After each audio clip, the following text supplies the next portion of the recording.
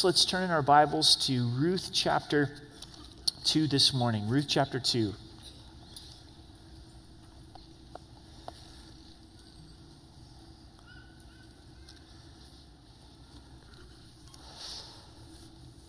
Let's pray together. Father, we thank you for the power of your word, that you honor your word even above your name, that your word is enduring, that it doesn't change, it's everlasting. It communicates your character, your nature, your love for us. And as we look at this love story of Ruth and Boaz, may we be reminded of you, Jesus, the love that you have for the church, the way that you have paid the ultimate price to redeem us. So we welcome you into this time. Pray that you would instruct us and teach us. We love you. In Jesus' name, amen. Everyone loves a good love story. Most of our major movies have a love story involved. We think of Robin Hood. It's got your love story. Of course, Cinderella, the famous love story, Romeo and Juliet. And as we go through the book of Ruth, it is a love story that develops between Ruth and Boaz. But it starts with tragedy, doesn't it? It starts with a family that has to leave Bethlehem because of famine. They go to Moab. They're strangers, they're foreigners. And then Naomi, her husband dies. Then her 2 sons die. What a loss. What a heartbreak. She decides to come back to Bethlehem because God has visited Bethlehem with bread. Ruth decides that she's going to go with her mother-in-law. She's going to travel with her mother-in-law back to Bethlehem. As we go through chapter 2 this morning, we are going to focus on and see the character of Ruth and the character of Boaz. You can't help but see this great godly character in both of them. But I've got to tell you this morning, that's not the main point.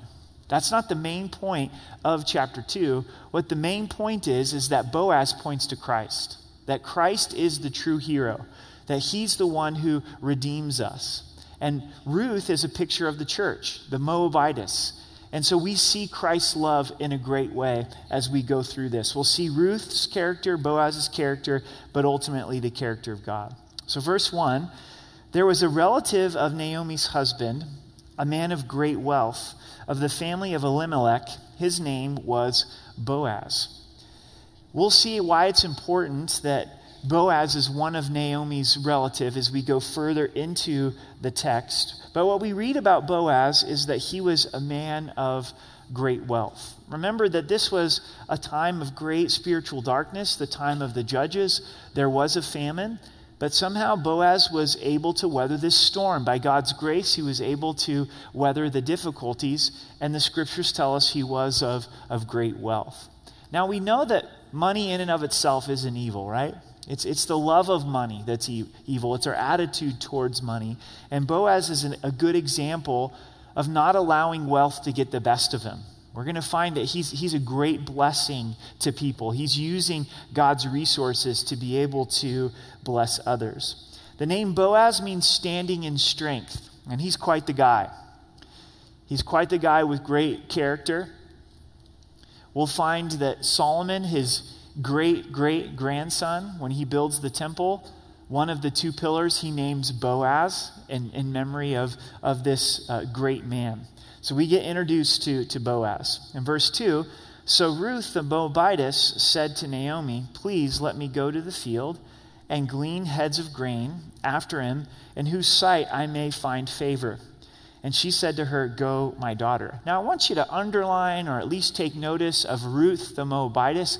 It's repeated throughout the text because this is how she is known. She is known as a foreigner. She's known as a stranger. And especially, she is known as a Moabitess. In Deuteronomy, God declared that Moabites could not come into the general assembly of the Lord because of the way that they had treated the children of Israel in the wilderness. So she is a complete outcast. And she has no hope of being able to gather around the tabernacle. Moabites in the future not coming into the temple. And what we find in Ruth is we find a picture of the church. She is desperately in need of Boaz in her life. She's destitute as a widow. And she comes to glean in the field. And we're the stranger, we're the foreigner, we're alienated from the people of God, especially as Gentiles, aren't we? But God in his grace and his love, we're going to see God pour out blessing upon Moab, or upon Ruth the Moabitess. And God pursues us with his grace and his mercy as well. Ruth has this idea, let me go to the field to be able to glean. And maybe I will find favor. And this is rooted in Leviticus 19, where God told the children of Israel, when it comes to harvest, leave a portion of your field, don't harvest it, so that the poor and the stranger can come and have food. And I believe that God's design is a great design here. God's saying, don't forget the poor, don't forget the stranger, don't forget the person that's in need. But there's a level of dignity when you come and you work to be able to receive the food. I think all of us would say, I would much rather work if I'm able to be able to receive a provision than to just have someone give it to me, than to just have it be a handout. And so God set all of this up. And what we find with Ruth's character is she's a woman of initiative, and she's working in obedience according to God's word. She has heard, she's known that this is a practice in Bethlehem, a practice in Israel. So she says, okay, I'm going to go out and I'm going to work. And I'm going to see if someone will have favor upon me. In verse 3, then she left and went and gleaned in the field after the reapers. And she happened to come to the part of the field belonging to Boaz, who is the family of Elimelech. So she doesn't know this prior to this moment. We know it because we got to read verse 1. But she doesn't know that Boaz is a close relative at this point. And the way that the scripture tells us is it just so happened that she ended up in the field of Boaz. But what God is saying is it was his hand. God works very supernatural in the natural.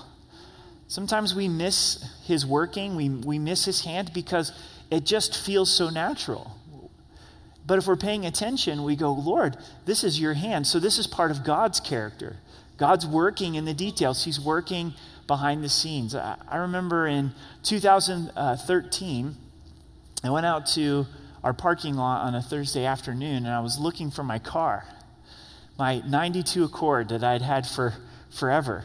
And I was like, I'm sure that I parked it right here.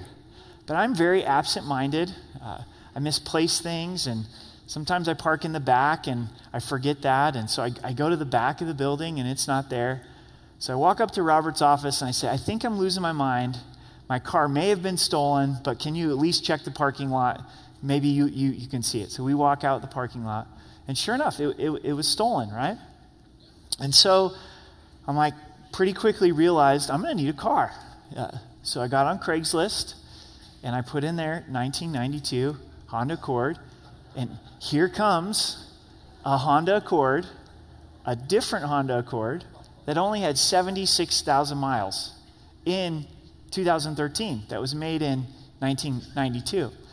So I called Amber, and I was like, I think this is God's provision. And she couldn't go look at it with me, and she's like, if it's the right car, just buy it. So I bought the car, right on the spot. And I was like, wow, God, you're so good. Now, it just so happened that car was on Craigslist when I needed a car, right? No, that was God's provision. And then 2 weeks later, about 11 o'clock at night, my cell phone rings, and then the home phone rings, and Amber's like, you better get up and see what's going on. And it was the police were calling me, and they had found my stolen car. It was like at Flint Ridge Academy, an apartment complex. So I ended up with 2 Honda Accords. It just so happened that I ended up with two Honda Accords. And then I sold my original one that had over 200,000 miles, and God provided. It just so happened that God provided. And I don't have any 1992 Honda Accords anymore, but it just so happened, right? It's God's hand. It's God working supernatural in the natural. In verse 4, now behold, Boaz came from Bethlehem and said to the reapers, the Lord be with you. And they answered, the Lord bless you. What a great boss to have. Wouldn't you love to go to work and have your boss say, the Lord bless you this morning. The Lord keep you this morning. The Lord cause his face to shine upon you. And they would return back, the Lord bless you. And ultimately, this points to Christ. Yes, Boaz is a man of faith and blessing. Because of his faith, he pronounces blessing. Jesus walks among us. He's the ultimate authority, but he walks among us. The old King James, in translation of this verse, says, Boaz walked among them. He was among those that worked for him and worked in his fields. And John 1 tells us that Jesus is the Word who became flesh and dwelt among us. That word dwelt means tabernacled. Jesus walks among us. And he's God, but he's also approachable because of his humanity. And Jesus pronounces blessing upon us. I want you to turn with me to John 17, and we see a blessing that's given upon us as believers. Jesus is praying a prayer to the Father, and he's praying blessing upon us. Much like that we would pray for our loved ones, and we pray for blessing in their lives. So this is John 17, 20 through 25.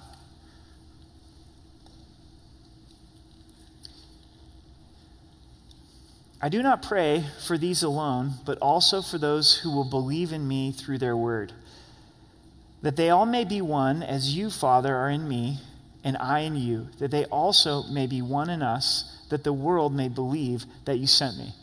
What an amazing blessing, that we would have unity with God the way that the Father and the Son have unity together. And the glory which you gave me, I have given them, that they may be one just as we are one.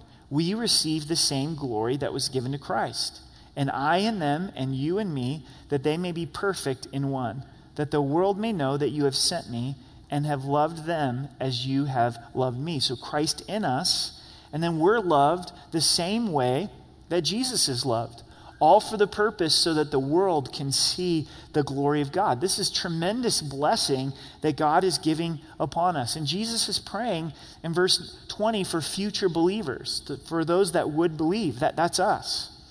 And verse 24 says, Father, I desire that they also, whom you gave me, may be with me where I am, that they may behold my glory, which you have given me. For you loved me before the foundation of the world. What a blessing that we get to be with God forever to behold God's glory. Do you picture Jesus this way? Do you picture yourself being in the position that Ruth is in? I'm broken. I'm a Moabitess. Now, Ruth is working. But no matter how hard she works, she's not able to provide for the need that she and Naomi has. And we can be working and trying to earn and deserve God's favor, but we could never pay off this debt that we owe before God. And here's Jesus in the foreshadowing of Boaz, and he comes and he speaks blessing into our lives, and he walks among us. Now, maybe at this point in this study, you're saying, you know what, Eric, I just feel like you're stretching it a little too far. That do we really see Christ in Boaz? Do we really see the church in Ruth? Jesus, when he rose from the dead, before he ascended to the Father, is walking on the road of Emmaus with a few of his disciples, and he went through the Old Testament. The scripture tells us he went through the law and the prophets, and he said, hey guys, look right here, this is actually speaking of me. This points to me. I would imagine that Jesus took them through the story of Ruth and said, the redemption, we see Boaz redeeming Ruth ultimately pointed to how I would redeem the church. Let's go back to Ruth chapter 2 and look verse 5. Then Boaz said to his servant who was in charge of the reapers, whose young woman is this? At this point, this is just me. I don't think that Boaz is starting to develop a romantic interest. Who knows? Maybe he is. Possibly by the end of the chapter, there's maybe some attraction that's starting to take place. At this point, I think Boaz is simply being attentive to what's taking place in his field.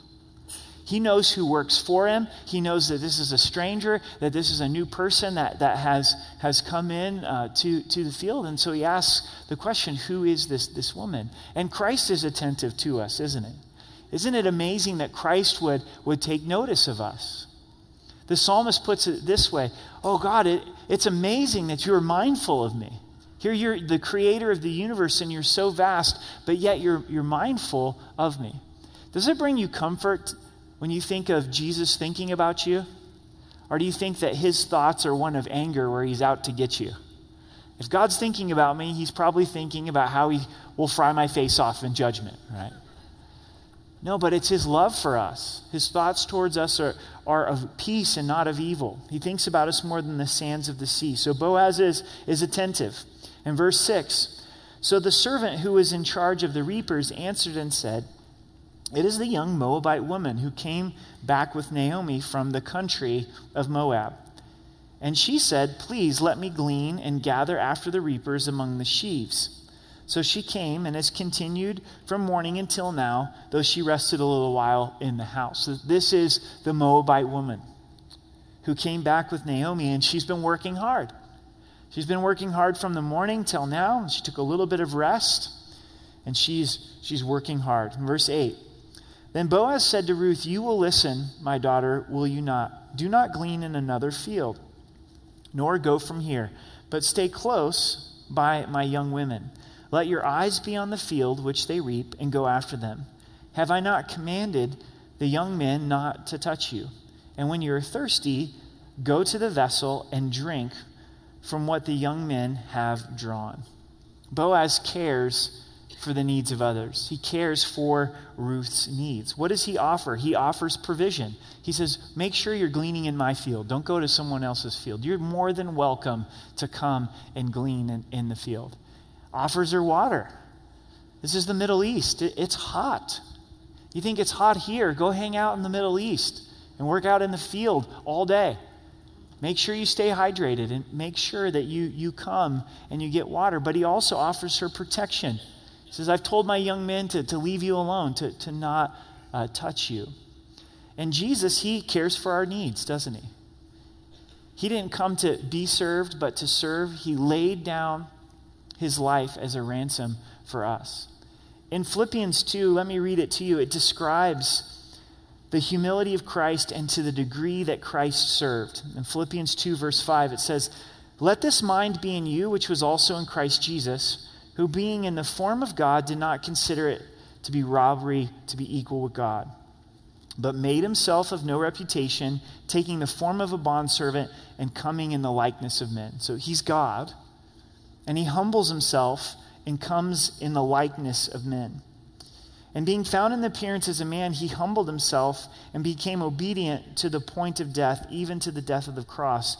Therefore God also has highly exalted him and given him the name which is above every name, that at the name of Jesus every knee should bow, and those in heaven and those on earth and those under the earth, and every tongue should confess that Jesus is the Lord, to the glory of God the Father. Let's look at the beauty and the majesty of Christ a little bit this morning. Let's consider how Christ was so willing to redeem us, to where he said yes to becoming man, to taking human flesh. And as he's born where? He's born in Bethlehem, a small town, a place of obscurity. Church, a place that today we would not want to spend a lot of time in. It's a tough city. It's a tough neighborhood. It's a tough place. And then as he walked the earth, what was his position? A carpenter. If he was a professor at Harvard, it would be a little difficult for us to relate with Christ. But he was a normal carpenter. I'm sure he did some great work as a carpenter. Most of Christ's life was spent in obscurity serving as a carpenter. Maybe you can relate and say, I don't think anybody notices what I do for work. God notices. And God sees. He's rejected in his ministry by the nation of Israel, his own people. He's rejected by his own family. They don't believe that he is the Messiah. His half-brothers and sisters, where Mary and Joseph went on to have children. But then he's humbled to the point of going to the cross. And the physical suffering of going to the cross, but the spiritual reality of he knew no sin, but he became sin for us so that we could become the righteousness of God. He took my sin upon himself so that I could be forgiven. Crying out to God, my God, why have you forsaken me? Because I'm sure some of you this morning would say, man, I sure wish that I had a Boaz in my life. Like this is amazing. This guy, Here he is, he's providing provision and providing protection, and I'm married to this knucklehead over here, you know? Why can't he be more like Boaz? Some of you husbands might be saying, man, I just wish my wife would care for some of my needs, you know? Why can't you preach a message on caring for your spouse's needs? Come on, you know?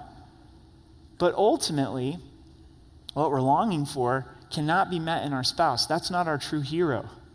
Our true hero is Christ. You may be single and you may be saying, I just need Mr. Right, Mrs. Right. I need Boaz in my life, even if God provides that. Praise the Lord. But ultimately, they can't meet the longing of your hearts. It's only Christ. And our true hero is Christ. And this is amazing, and this is phenomenal, the way that Christ serves us and had this mindset to serve others. And here's what I think unlocks our character. It's not necessarily try harder or do better.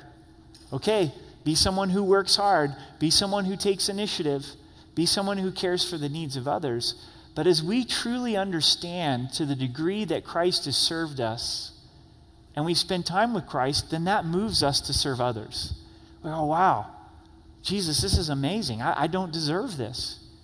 Here this morning, you're concerned with what's going on in my life, and then the natural response is we're going to begin to care for the needs of others.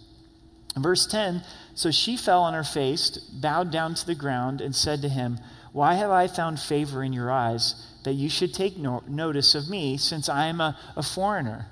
This is the response of the church with the grace of God. That the provision of Christ, that he would die for our sins. Our eternal home that's promised to us. The ultimate protection of eternity.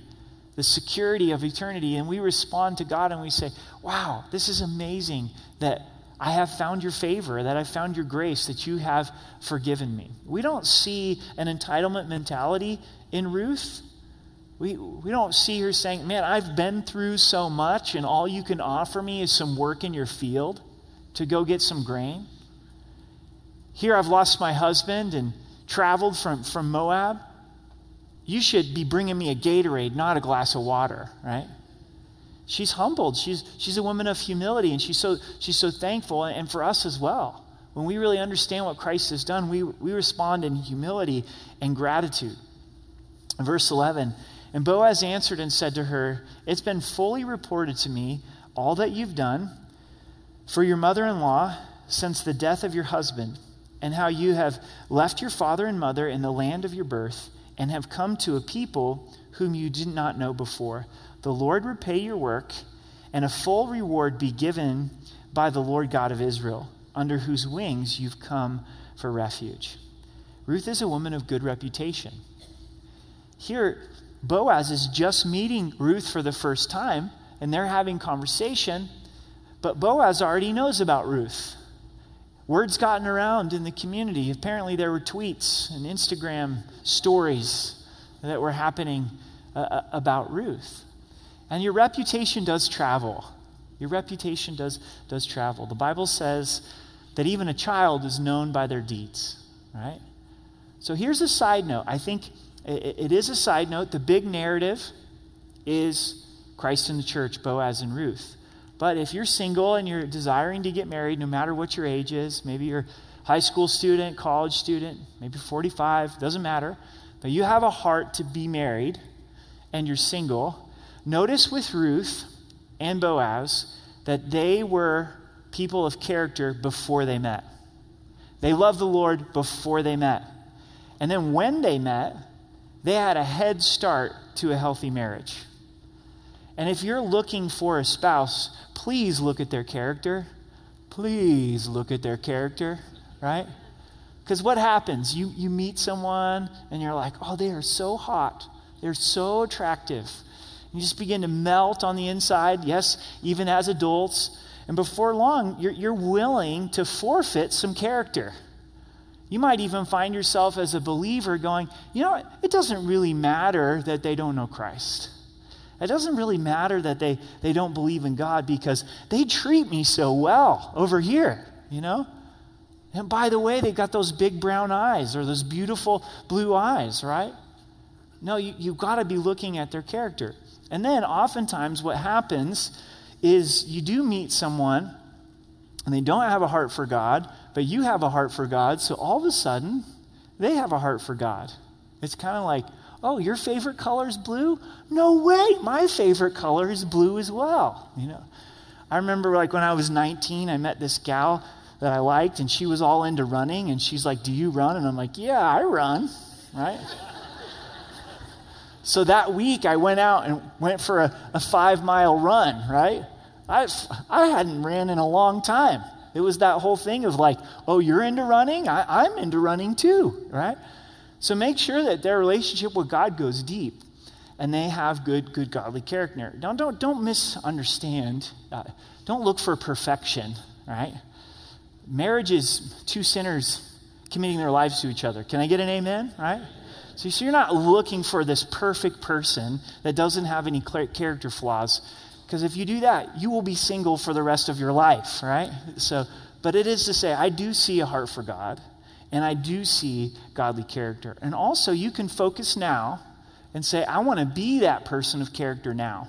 So I'm going to start loving my future spouse now by loving the Lord, by investing in good godly character.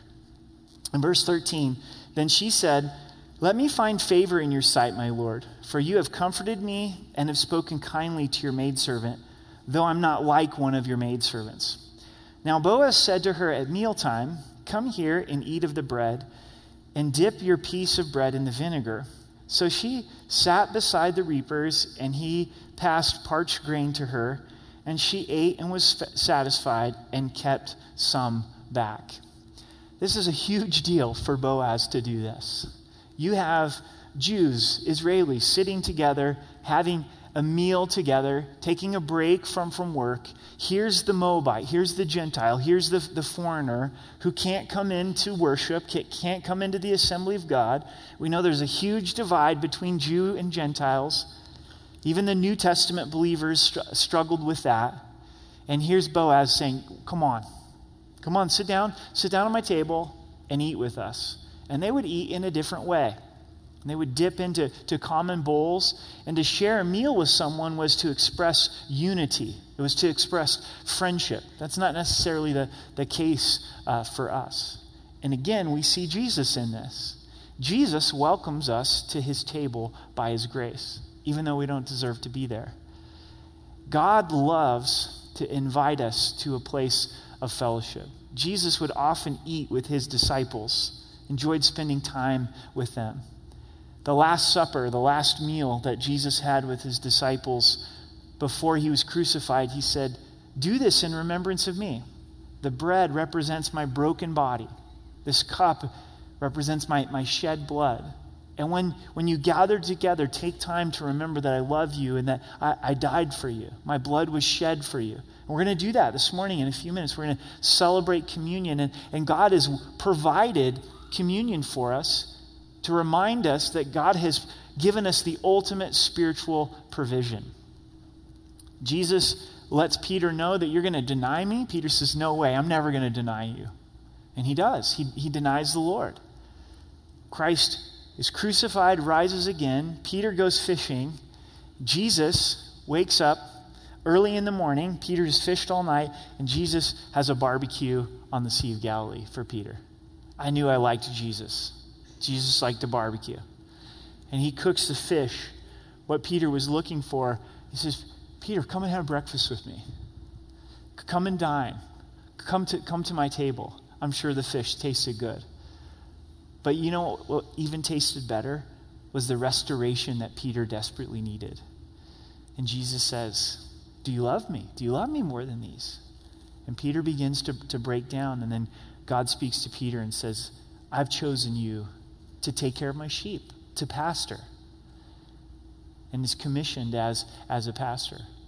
Heaven is described as the marriage feast of the Lamb. Jesus is preparing a great feast when all of the church is gathered together. Can you imagine that feast that's there?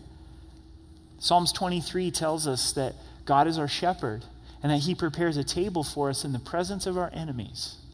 So terrible circumstance, maybe even people that are coming against us, and God's saying, look, I got a table for you. I've got some provision here for you. I am with you. And what does the text tell us? Ruth was satisfied at the table. And of course, we know that's her physical need to eat. She's like, oh, this was some good food. But we're ultimately satisfied at Christ's table. There's a lot of tables to go and eat at. And I don't mean physically, spiritually. There's a lot of places to go and try to find that need in our soul to be met. But ultimately, it can only be met at Christ's table. And in order to experience that satisfaction, that nourishment that comes from him, it takes time. We eat so fast, don't we?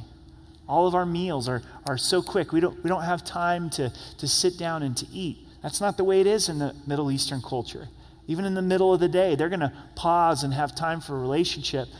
And if we're going to sit at Christ's table, it might take a little bit of time just to wait and to be with him and to hear from him.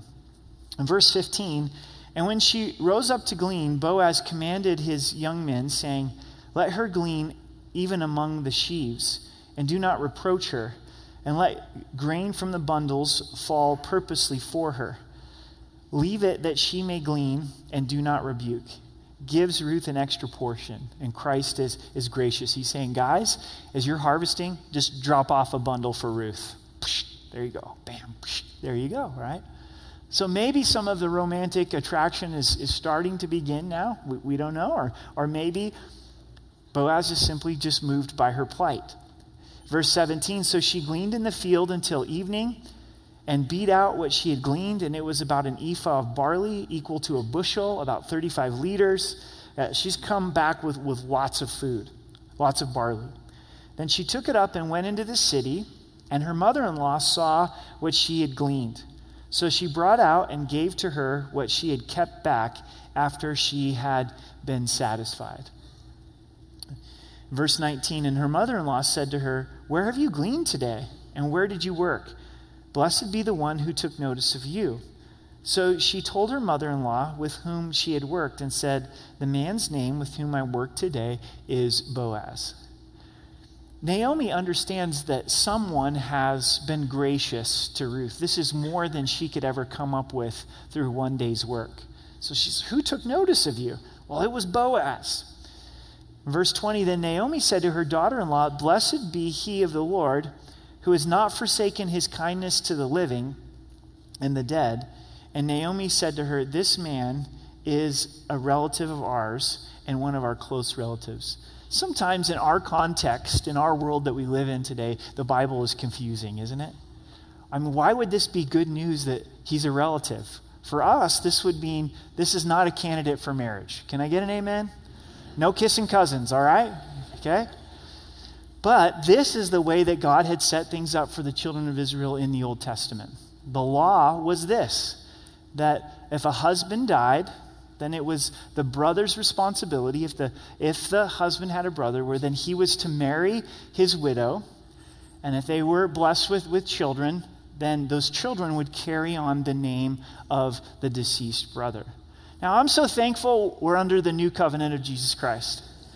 I love my brother. He's a great man, but it would be terrifying if Amber had to marry him, right? I'm like, no thank you, right? That's weird. That's weird to me, right? And so the reason why Naomi's encouraged is he's saying this falls along the line of the kinsman redeemer. That he has the right to be able to marry Ruth. And we'll see in our future studies that there is one who is a closer relative, but he shirks his responsibility of redemption, and it falls on Boaz. But also see in verse 20 that this encourages Naomi. This is part of the restoration and being restored to joy inside of Naomi. As she says, blessed be he of the Lord who has not forsaken his kindness to the living and the dead. This is not the tune that she was singing when she returned to Bethlehem. Remember, she said, I know my name is Naomi, pleasantness, but don't call me that anymore. Call me Mara, which means bitter. And she really felt that God was against her, that God had forgotten her, that God was her adversary.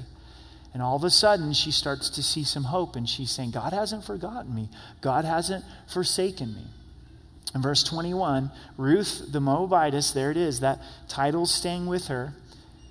He also said to me, you shall stay close to my young men until they've finished all my harvest. And Naomi said to Ruth, her daughter-in-law, "It is good, my daughter, that you go out with his young women, and that the people do not meet you in any other field." So she stayed close by the young women of Boaz to glean until the end of the barley harvest and wheat harvest, and she dwelt with her mother-in-law. Sometimes it's hard to get the timing in the book of Ruth because it's such a short book.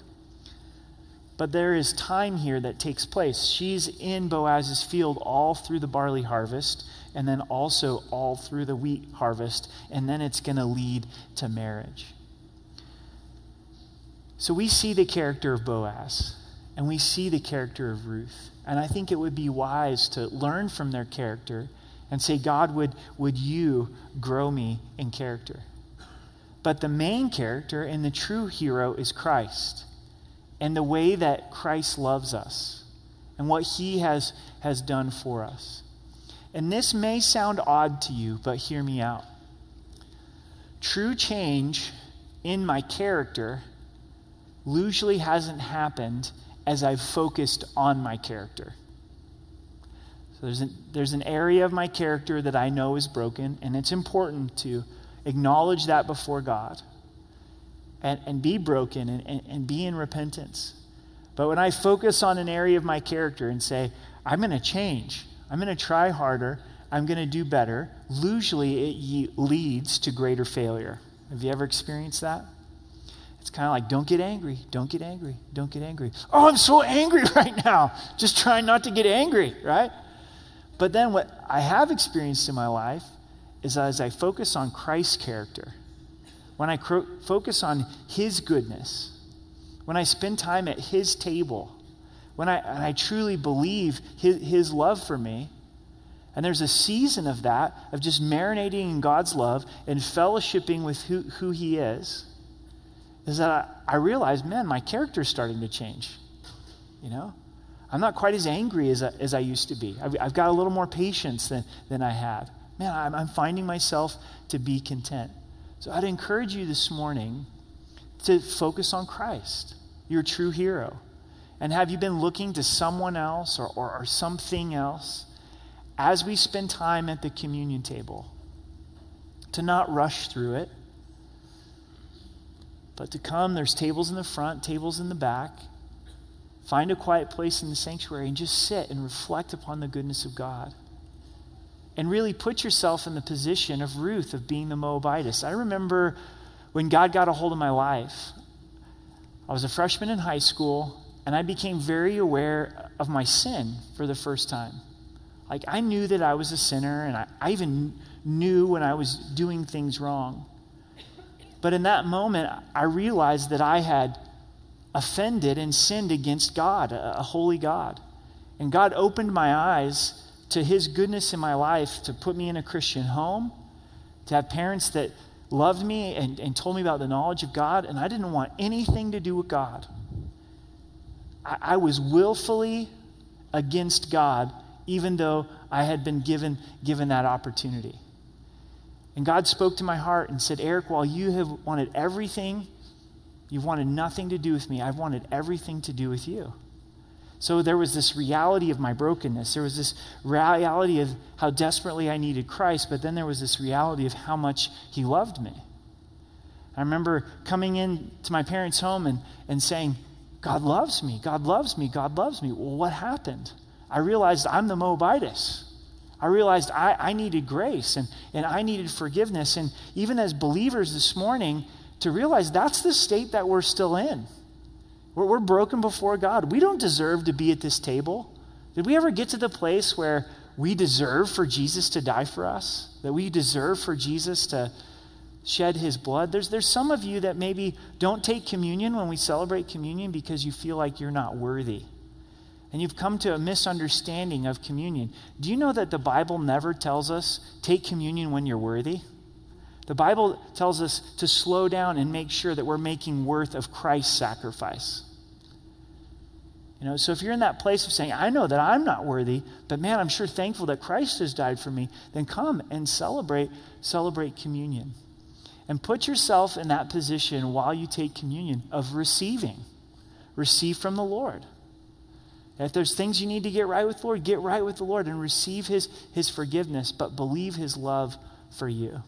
And also, if you've never received Christ as your Savior, maybe you've come to church for a season or years, and for some reason your understanding is, I've got to work harder and do better, and maybe God will forgive me.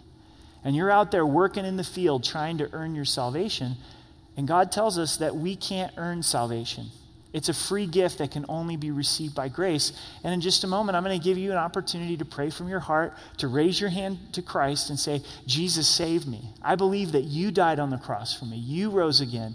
I'm turning from my sin and asking you to be the Lord of my life. And the beauty of the promise of Christ is that as we believe, we're saved.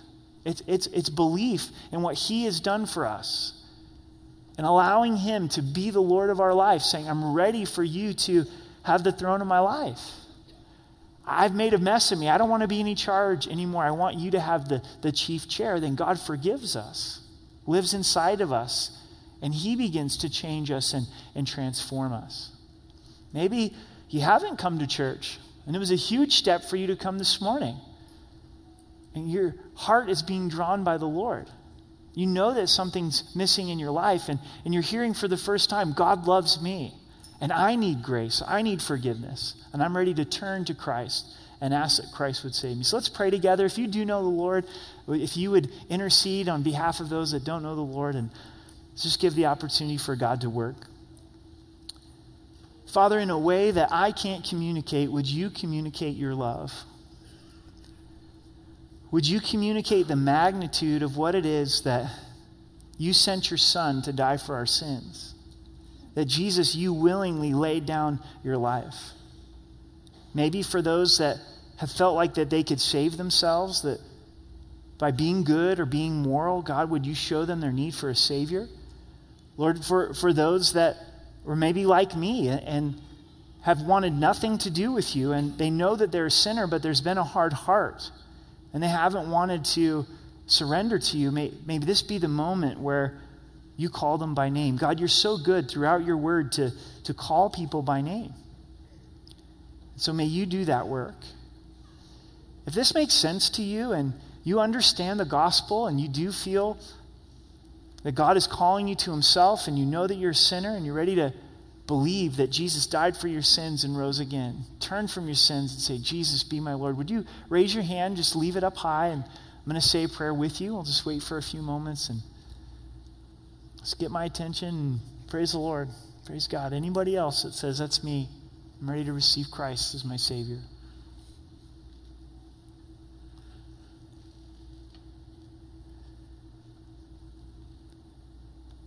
If your hand's raised, just pray this prayer with me. Jesus, I thank you for your goodness. I thank you that you died for my sin, that you rose again. I believe that you died for my sin. I believe that you rose again. I turn from my sin and receive your forgiveness. Be the Lord of my life. Thank you for saving me. Thank you for forgiving me. You can put your hand down, and Lord, we just thank you for the response to the gospel, that believing. We know in your word that when we believe from the heart and confess with the mouth that you are Lord, that you save us. So we rejoice in you. We thank you and we praise you in Jesus' name. Amen.